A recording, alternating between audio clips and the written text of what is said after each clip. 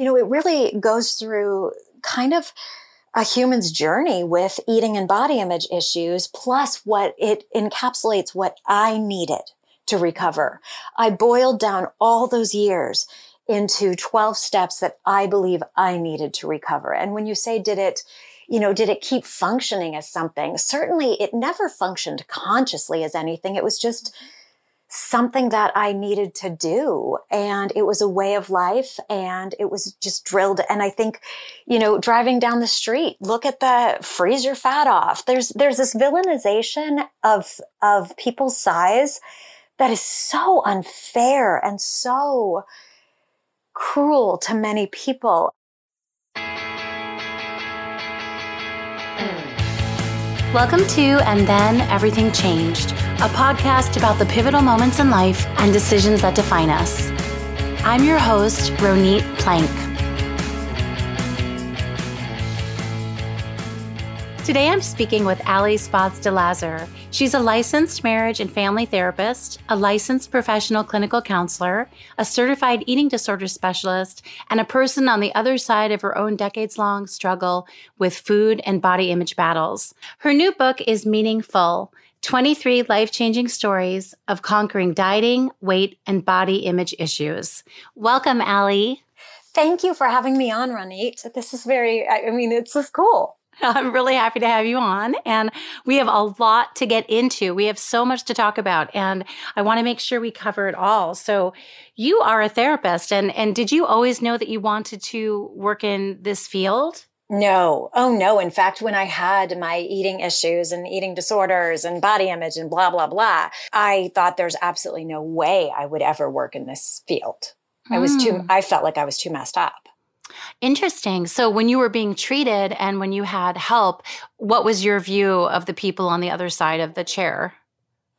Oh, wow. Okay. In truth, most of the time for much of my life, I actually didn't get help with this, because when I was a kid, I tried treatment and it was really it was super new. I think they had just really recently realized that Karen Carpenter had died, and they, introduced this term anorexia nervosa. I think that's really when it became public. And I am that old, girl. I'm about the same age, because I remember, this is kind of a strange thing to say, but that Karen Carpenter was sort of my benchmark flagship case of anorexia, if I can say it that way, that made me even aware of what it was. Exactly. So suffice it to say that treatment was really in its infant stages, and I'm so grateful it has grown. I think if it had remained there, I never would have worked in this field, just period, because I did not have a great time with treatment. However, I kept trying. And that's what I would want to say is, keep going back. Your therapist is someone that you need to feel like you can trust, that you need to feel like you can have a relationship with. It's not just the person you're assigned to. And so I had a lot of really terrible therapists, and I did not talk about the eating, didn't talk about the body image until much, much, much later in my life. Was that a product? I'm curious, because I think this is really an interesting area to delve into for a moment. Do you think that was a product of where you were in your life and what you were ready for, as much as who the therapists were, or was one more significant in your lack of talking about it? Man, that's a great question. First answer would be part of having, this all rolls into a whole big messy thing, but basically when a person is dieting and they kind of go overboard with the dieting, they usually don't realize that they've gone overboard with the dieting. They just kind of think they're just failing at dieting. Sometimes I felt like that. And sometimes I knew I had an actual clinical eating disorder.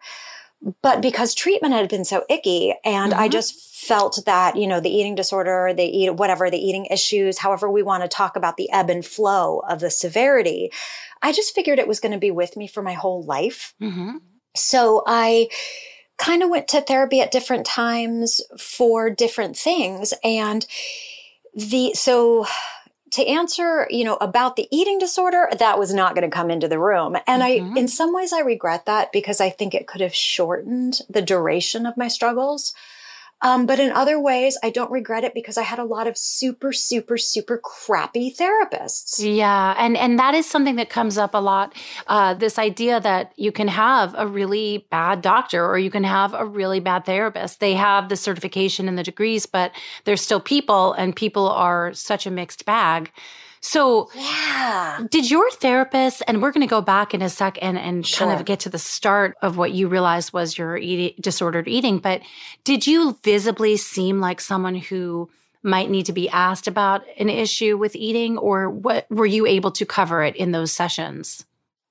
Throughout much of I went all over the place. Sometimes I looked like I needed help. When I first started, because anorexia nervosa was the first thing I really went through. And it wasn't my first diet, but for some reason, it just really caught on and just I went down a slide and it was just out of control with the dieting and restricting. So at that point, I didn't see myself as alarming. In fact, I still saw myself as in need of losing more weight, but other people saw me as alarming. So that was interesting. Right, of course, right. And that's part of it. And then throughout the other, I think, gosh, I did over 2 decades of struggles in different ways. And throughout much of the other time, my body would be normal. There was a period it was much, much larger. It was out of regular, normal, quote unquote, sized clothes, which normal is such a strange word anyway. Sure. So I think anytime you don't look like you're struggling and someone's not educated for what to see in the face, I think, in fact, it's so funny. I was talking with someone the other day. There was a particular celebrity who was very, very open about eating disorders, and one of the first ones.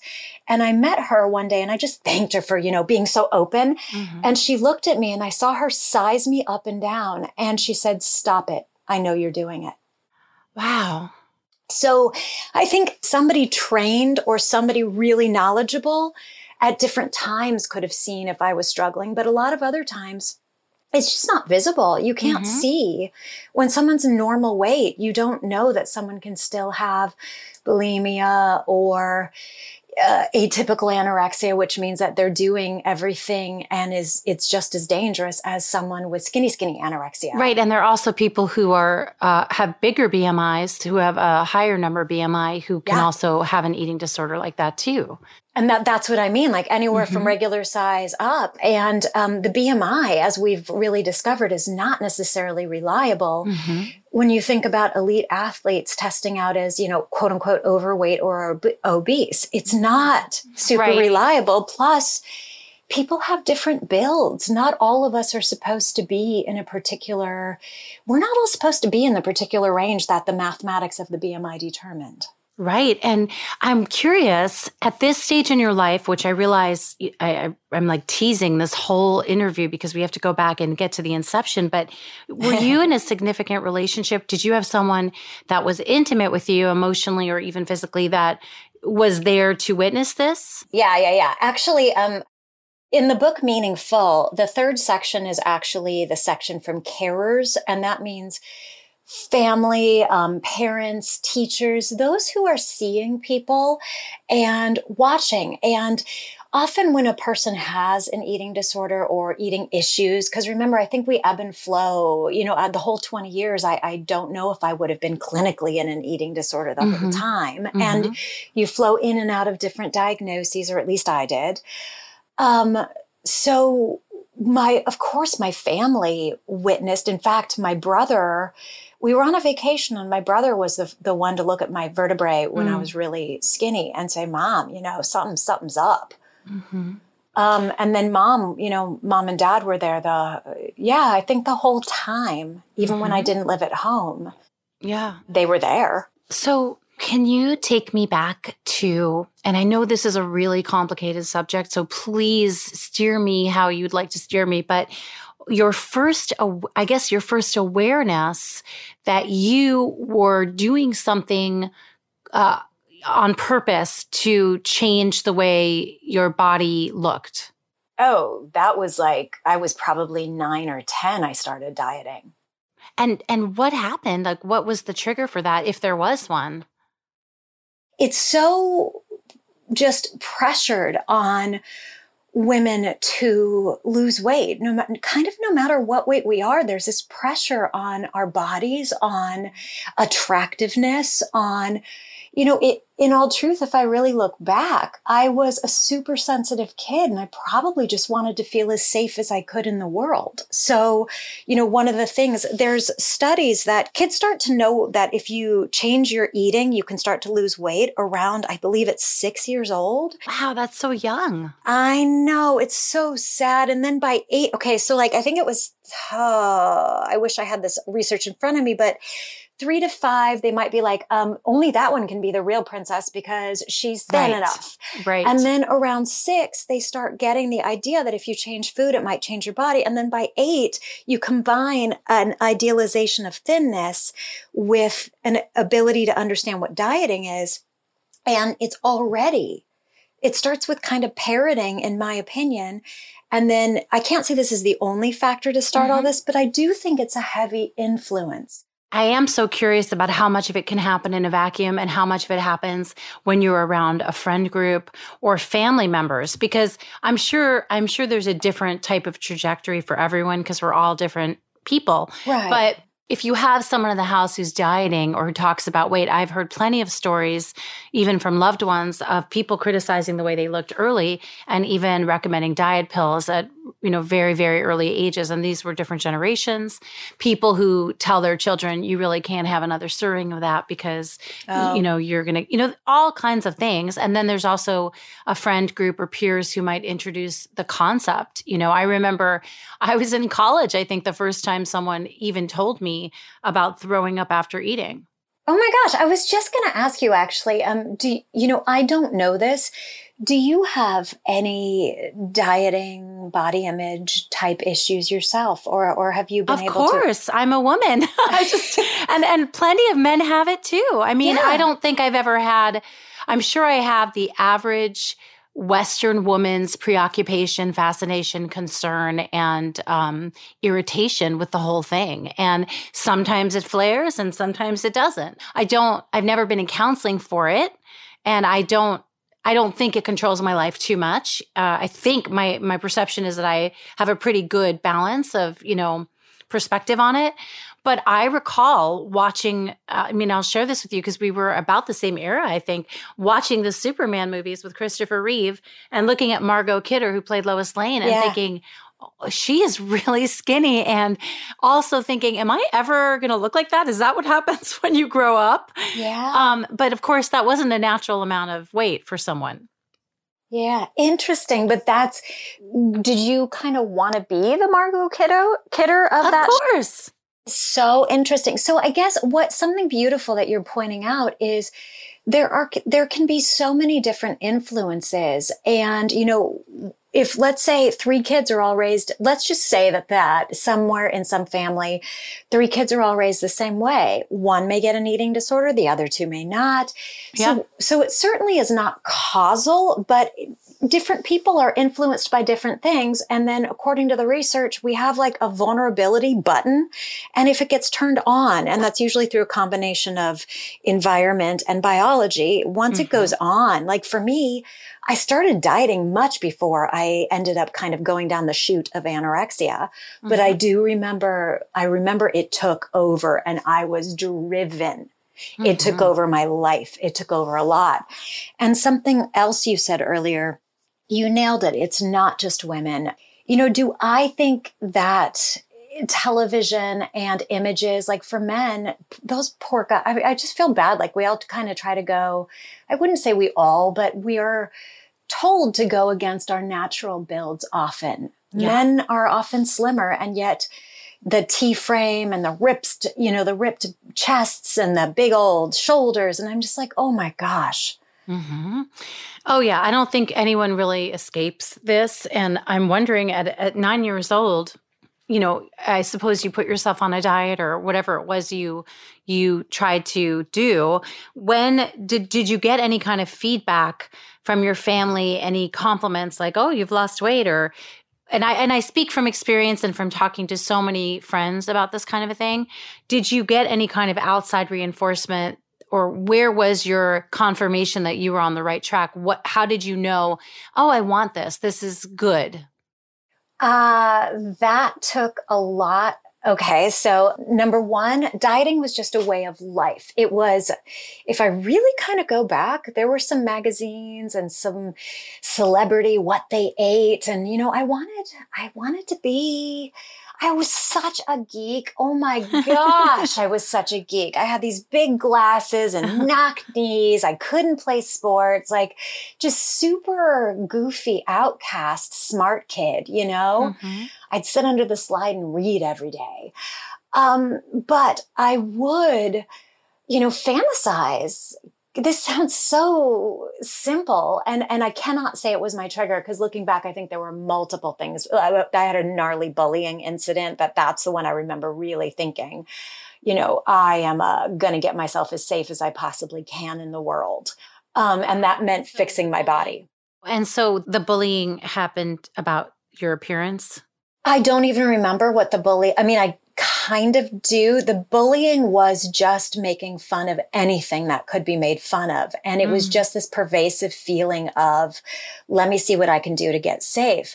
Now, when you said, did you get any influence? I'll give you two really interesting examples about it. And one of them was when the height of my anorexia, somebody, and, please forgive me for this sounding kind of gross, but someone stopped me, and they were a legitimate modeling agent, gave me their card, and they were like, you could be a model. So, here I am basically starving myself to death. And I'm like, yes. Yay!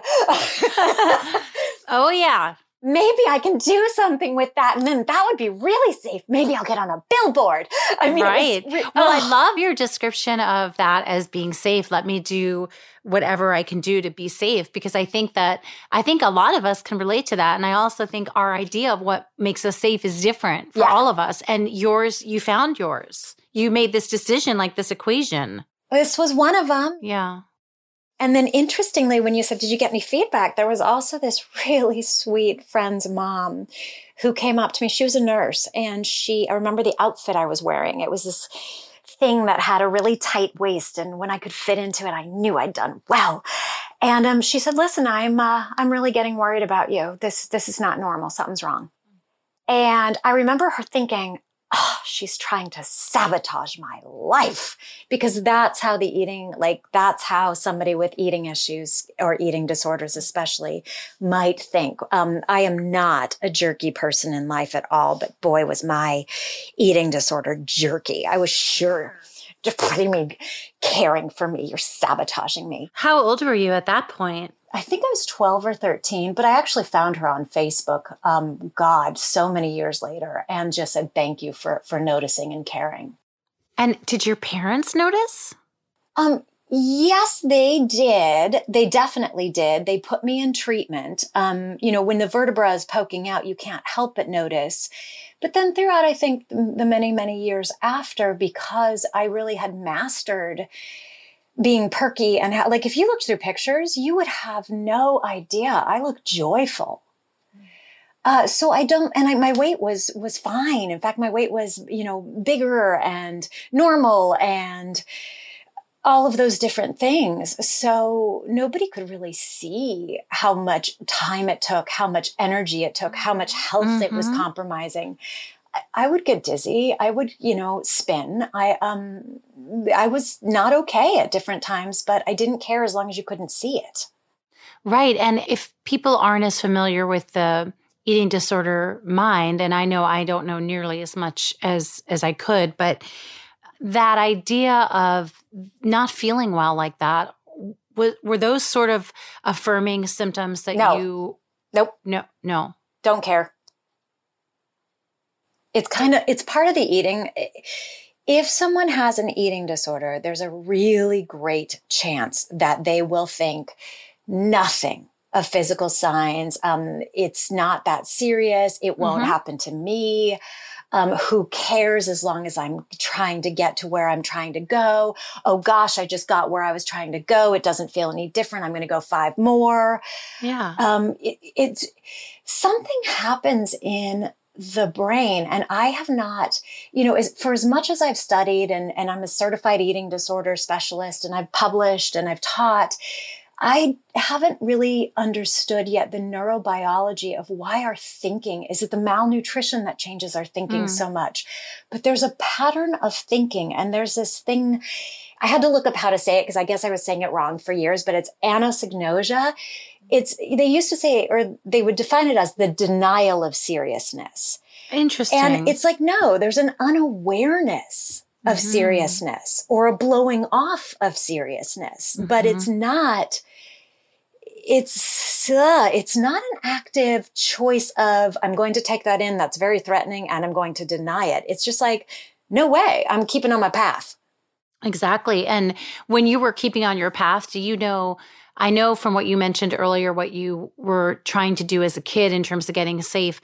Do you know what you were afraid of?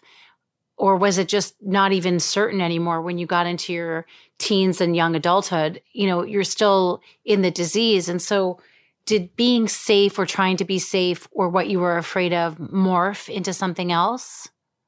I would say that it just became a way of life. I mean, I nicknamed it, in my story in Meaningful, because I figured if I'm going to gather everyone's, different people's stories and share things, I should probably open with my own. And so mine is the longest and I think the absolute most boring of all the stories in there. But why I thought it was really valid is because it stretches through the different eating disorders plus non-clinical. It really goes through kind of a human's journey with eating and body image issues, plus what it encapsulates what I needed to recover. I boiled down all those years into 12 steps that I believe I needed to recover. And when you say, did it keep functioning as something? Certainly it never functioned consciously as anything. It was just something that I needed to do. And it was a way of life and it was just drilled. And I think, driving down the street, look at the freeze your fat off. There's this villainization of people's size that is so unfair and so cruel to many people. The activist in me has so much heart. I'm born into a body that is average size, but not everybody's born into a body that's average size. And so they can be struggling their whole lives trying to shrink and being invisible with their struggle. They can kill themselves trying to get thinner. Right. And I think about it a lot because I wonder, I know there are so many reasons, but how this is like a runaway train, the holy grail of the desired body type or what we're supposed to look like and feel. But you've changed a lot because you are now on the other side of this experience that dominated your life for how long? How long were you? Over 20 years, and my weight vacillated more during that time than it has since I left doing any of that stuff. Dieting, over-exercising. Like when you can key in to kind of naturally how we were probably as kids, eating when we're hungry, stopping when we're full, realizing what our cravings are, eventually you actually, your body just is happy. And interestingly, I think we got off, I forgot to say, regarding my mom. The third section, I actually end the book with my mom's story of what her experience was like witnessing me. And the other thing, we have to cut my mom a lot of slack. She had a brain tumor bigger than a softball. So even, we just, there's no way I think something earlier that I felt like you were maybe nudging toward, and maybe I'm just sensitive to it, is a lot of people, I think, blame family. And family can provide some context, and family can get more protective. We can change the environment. As a therapist, when somebody allows me into their home, we can change some things around to get more protective. And they may not always need to be protective of of helping someone recover from an eating disorder. But while they're recovering, they do need to get more protective. So I just can't hold my parents super accountable. It is very easy to jump to the conclusion that something happened with your parents or something happened. It's very easy. And it's kind of, I think we want to hear that there's this causal relationship, I think. Yeah. But there's so much more going on that can trigger it, as you said, because something gets turned on within the body. And it's sort of like a perfect storm, I think, and in its nature and nurture. Yeah. And it's like, you know what? In some ways, who cares? I guess that's another nonchalance I have now. It's like, who cares how it started? Let's get the button off. Yeah. If you want the button off, if you want the button off a little, if you want a dimmer switch to go down, let's just work on that. 20 years of this. So how old are you? And did you have an aha, or was this a slow, and definitely keep some suspense for your book. Sure. But maybe just a couple of breadcrumbs. Interestingly, people can sometimes just get sick of it. For me, I would say that I did not have an aha moment. I had a bunch of stuff build up together. And one of the most helpful pieces was feeling super angry. And anger often takes a terrible rap because, I guess it's there's just all sorts of things about anger. Maybe it's out of control, unladylike. We have judgments about it. I think it's freaking awesome because it gives you a sense that something's not okay. Something needs your attention. And it's your body being like, hey, you're not listening to me. So I'm really going to get your attention. So I got super angry. One of my kind of triggers that, hey, this is not necessarily the life I want. And by the way, I was seeing an excellent therapist at this time. I did not tell her about my eating stuff, even though in all truth, a friend of mine at the time was like, I'm not going to be your friend if you don't go see someone. I know you're doing a lot of things, and I'm not going to name all the behaviors, but she knew. Again, sometimes people just know. And so I was like, okay, fine. I really like this girl. I want to be her friend. So I'll go see her stupid therapist. So long short is, this therapist was, I still see this therapist just to maintain. And as a therapist myself, I need a place where when I get wrapped up in my work or something personal comes up, it's called countertransference. I always want to be the best therapist I can be for other people. And that means my personal crap. I should have asked you if I could swear or not. Of course. Please go ahead. I don't want my personal shit in the way. So I've kept with my therapist for years. She's so great at helping me untangle things and get down to where I can be the best therapist I can be while also growing as a human in a separate way. Yeah. Make sense? Yeah. So I had started with her, and so I got super pissed at looking at these photo albums, and I was like, what the hell? I don't know who this person is. I don't know what this occasion is, but I can tell you my weight. I can tell you my dress size. And I was like, this is the dumbest thing ever. I'm looking through photo album after photo album, and I have these experiences that people are saying, oh my gosh, that's so cool. Why are you on that parade float? Why this? Why that? What are you doing with that celebrity? And I'm like, I have no freaking idea. So It really pissed me off. And so that and a few other things that I won't disclose here lined up. I put them all into a ball, and I walked into my therapist that I had been seeing for, I don't even know, it might have been 7 years, 10. I mean, it was a long time. And I was like, hey, so here's what I've been doing. I do this every day. I need accountability. And I just laid it all out. I was desperate. I was calm. I was forthright and truthful for probably the first time. And I felt kind of bad that she hadn't known because I'd shared so many intimate things with her. And yet, when she said I didn't know, I said, that's right. You weren't supposed to know. But now I'm sharing it. I need accountability. And I look back and I'm so grateful that, she didn't let her, if she had a personal reaction, because I think any human being might have felt a little betrayed or a little like, why wouldn't you say that earlier? But she didn't. She showed up for me. Yeah. Yeah. And I think that you're saying that was a great way for her to react or take in the information that made you feel comfortable. She just said, I hadn't known, and can you tell me more, or something like that. It was just so welcoming, but it wasn't like I had done anything bad or wrong to her by not telling her. It was just like, I think she had that moment as a human being of, whoa. And then when I was like, yeah, I didn't want you to, I'm telling you now, I want you to know now, I need help. Here we go. I need accountability. How can we work together? And she was like, boom, she was with me. Wow. And so you started working, and at this point, were you a therapist yet? No. No.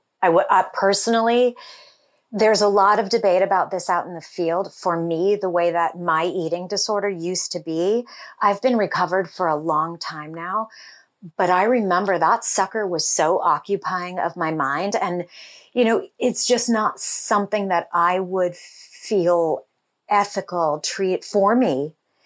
I don't know if I would not be able to be present fully in the room with my person. Mm-hmm. So for me, that's actually, for years, people told me I should be a therapist. And in my head, I'm like, yeah, do you have any idea how effed up I am? I can't be. Oh my goodness.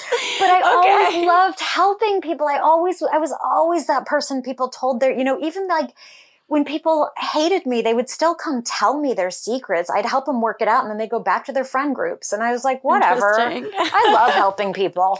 Okay. So then, you get to share this last section of our conversation. So how did you conceive of the book?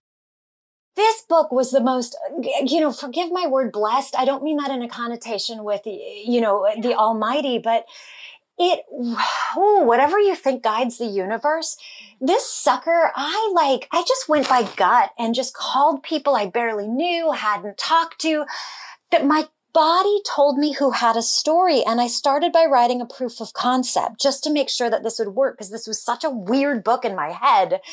It's what I needed 20 years ago. And I looked, nobody had written it. So I was like, oh my gosh, why don't I do it? Well, now that I've been through all the legal consults and all the, learning how to write a book, I was like, no wonder people didn't do this. This is hard. But it's hugely diverse, and it tells so many people's stories.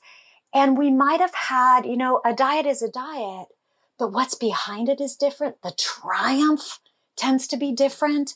And so I wanted something to give to people that's not pressuring, but inspiring. Like, I call this like one of the few feel-good books about dieting and weight and body image, because there's enough pain to feel for the storyteller and to identify.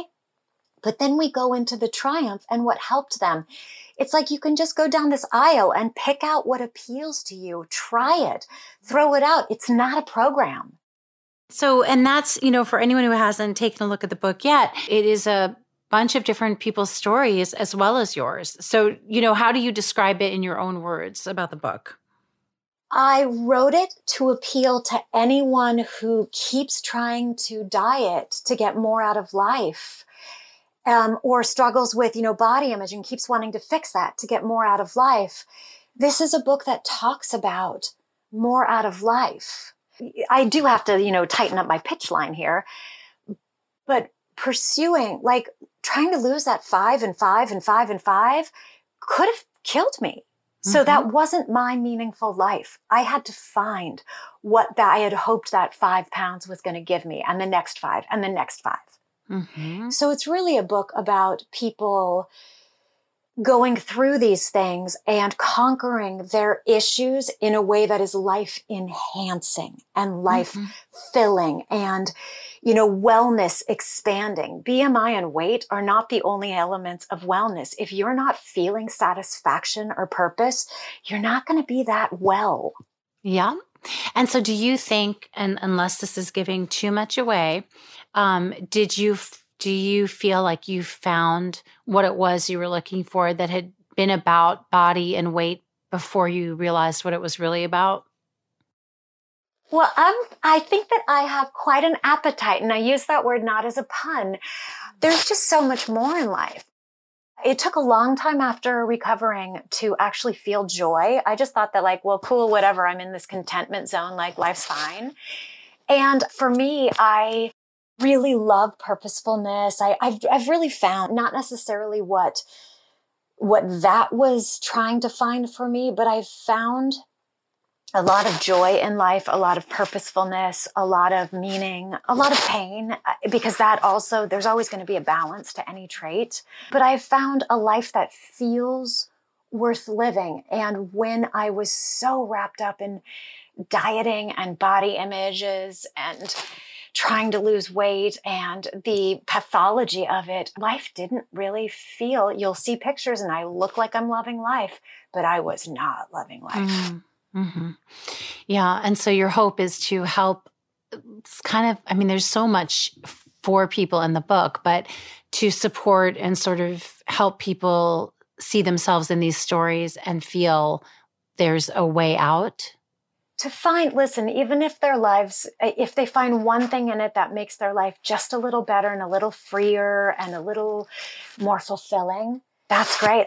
This is not a book about, full recovery. It's not even an eating disorder book. Mm-hmm. Why I put in eating disorder stories was if somebody's struggling with, quote unquote, a mild issue, then wouldn't someone who's struggling with something serious, wouldn't their story possibly offer them something? Mm-hmm. Yeah. So and then another piece of something that really drove this book is I meet more people who really think that they're just not doing their diets right. And really, they've gotten so obsessed with it and it's taken over their lives. And it's just, whether we call it an eating disorder or we call it losing our lives to chasing something, unless you want to live that life, I want to offer some ways to live a different life. Yes. And something that this is kind of a sticky question or a controversial question, but I'm going to try to frame it or phrase it in a way that I mean it, which is that when people lay down their dieting sword, for lack of a better description, and find peace. And I have spoken to body positivity advocates and people who are trying to spread the word about this. You mentioned it earlier that you're in this body that's considered a normal weight and a normal size, normal in big quotes, right? Big quotes. But big quotes. Average. Yeah, right. But I wonder if it's a different process for people who find themselves in a body that isn't tall or that isn't naturally on the more average side to get to this place and have the support societally. Yeah, that was so loaded. And I actually realized by me even quantifying or qualifying my body as average, that actually isn't even really true because it's in the eye of the beholder. And I wasn't calling you on that. I'm calling myself on me because it is thin privilege, right? Like there's that idea of thin privilege. I was just going to say, in all truth, I'm thin. I was a visitor in a large body for a while and my heart, this whole war on obesity and shares that stop at 250 pounds and seats on planes that people can't fit. Like the amount of insidious war on people in larger bodies is heartbreaking. And it's one of the few discriminations that I believe is still legally allowed in most states. And because this gets so complicated, but there's this attachment of almost morality to how we eat. And then people in thinner privileged bodies will, want to help someone in a larger body, whereas they don't know if that person has been dieting their whole lives and shut down their metabolism so much that now they live in a bigger body while they still starve. It's so messed up. And our Western medicine, the way that we have this quote unquote average, people in larger bodies often will avoid going to the doctor. That's not healthy, but they're going to get shamed. Whatever it is, I try to encourage people, if you're going to the doctor, whatever size you are, just ask the doctor, what recommendation would you give to somebody in a thin body? Mm-hmm. Just filter it out. Get what's going to help you. That opens up a whole other complicated thing. But no, it is absolutely not fair. And the amount of just people even thinking that they're trying to do a nice thing by giving weight loss tips to people in larger bodies unsolicitedly. It's not okay. It's all not okay. No, it's I think that was really interesting, our little detour there. But I guess my wish is that people who present differently from what the standard is in Hollywood, for example, or in the media, that when those people decide to stop, when they get the courage or the strength or the feeling that you got, which is I don't want to do this anymore, I want to live differently, that they are left alone to do that, right? Even if they don't present as a thin privileged person, right? That's kind of, Yeah. There are some groups now. There's like Health at Every Size Yes. has beautiful principles. And so there's weight inclusivity. There's, something I personally, when we're talking body positivity, that its origin, there's a social justice. Oh my gosh, there's just so much in here. But what I'm going to say is, for me, the phrasing, taking it out of any context of anything, it's body acceptance instead of body positivity or body love, because I don't want people's bodies to be its. Yeah. They are the suitcases that roll them through life, but their insides, like, think about it. If you throw a suitcase and it opens up in the airport, it's messy. Our skin is our suitcase. It rolls us through life. And I said that once and someone's like, well, if I have a beat up Samsonite, don't I want to fix it up and maximize it? And I'm like, well, that's your choice. But in the end, we all have different bodies. And to keep focusing on a body as separate from the whole person is just the opposite side of, let's say, body hatred, body love, So let's go whole person, whole wellness. I would love to have more classes in school and talk about feeling words and internal qualities rather than you did a great job. More like, what was that like for you? Build the insides of people so that when, I'm almost 50 and my legs are hilarious with all the dimples. Now they may be, straight and kind of slim, but holy God, are they different? I'm a rectangle with 2 toothpicks hanging from them. That's not how I grew up. But to be able to roll with how nature, how a car accident, how anything can change your body, we need to have an inside anchor of who we are, what our values are, what we value in others. And then I think we kind of have a shot of staying more stable in life. Where can people find you when they want to learn more about you and get the book? The book will be at Meaningful Read, and that's it's got a website and all the socials are Meaningful Read. So meaningfulread.com. And then as a therapist, it's therapyhelps.us. And that means it's like a sentence like, hey, therapy helps us. And you're on Instagram too. I am, and that is Meaningful Read. And I had to learn how to do Instagram for this. I'm actually it's very lovely to see your post there and your whole rollout for the book. And I will post your links in the show notes and on my website. And I am so happy we had this conversation, and I'm endlessly fascinated and interested in this subject, and I know there's always more to learn. So I wish you so much luck with your book, and I know it's going to help a lot of people. Thank you. And thank you for being willing to share that, we're all touched by it in different ways. I just really appreciate your kind of exposing that piece of you. It can be a private subject, so thank you very much. Oh, absolutely. I am all about, shining a light on these things so we can hopefully connect with others. It's been a privilege, actually. Thank you. Thank you for listening to And Then Everything Changed. For more on this episode, photos, and other episodes you might like, please visit atecpodcast.com. You can connect with me and learn more about episodes on Facebook, Twitter, and Instagram also. Just search for my name, Ronit Plank, RONITPLANK, and you will find all the updates. If you like this podcast, please remember to subscribe and also rate and review so other people can find it. Thank you so much for listening.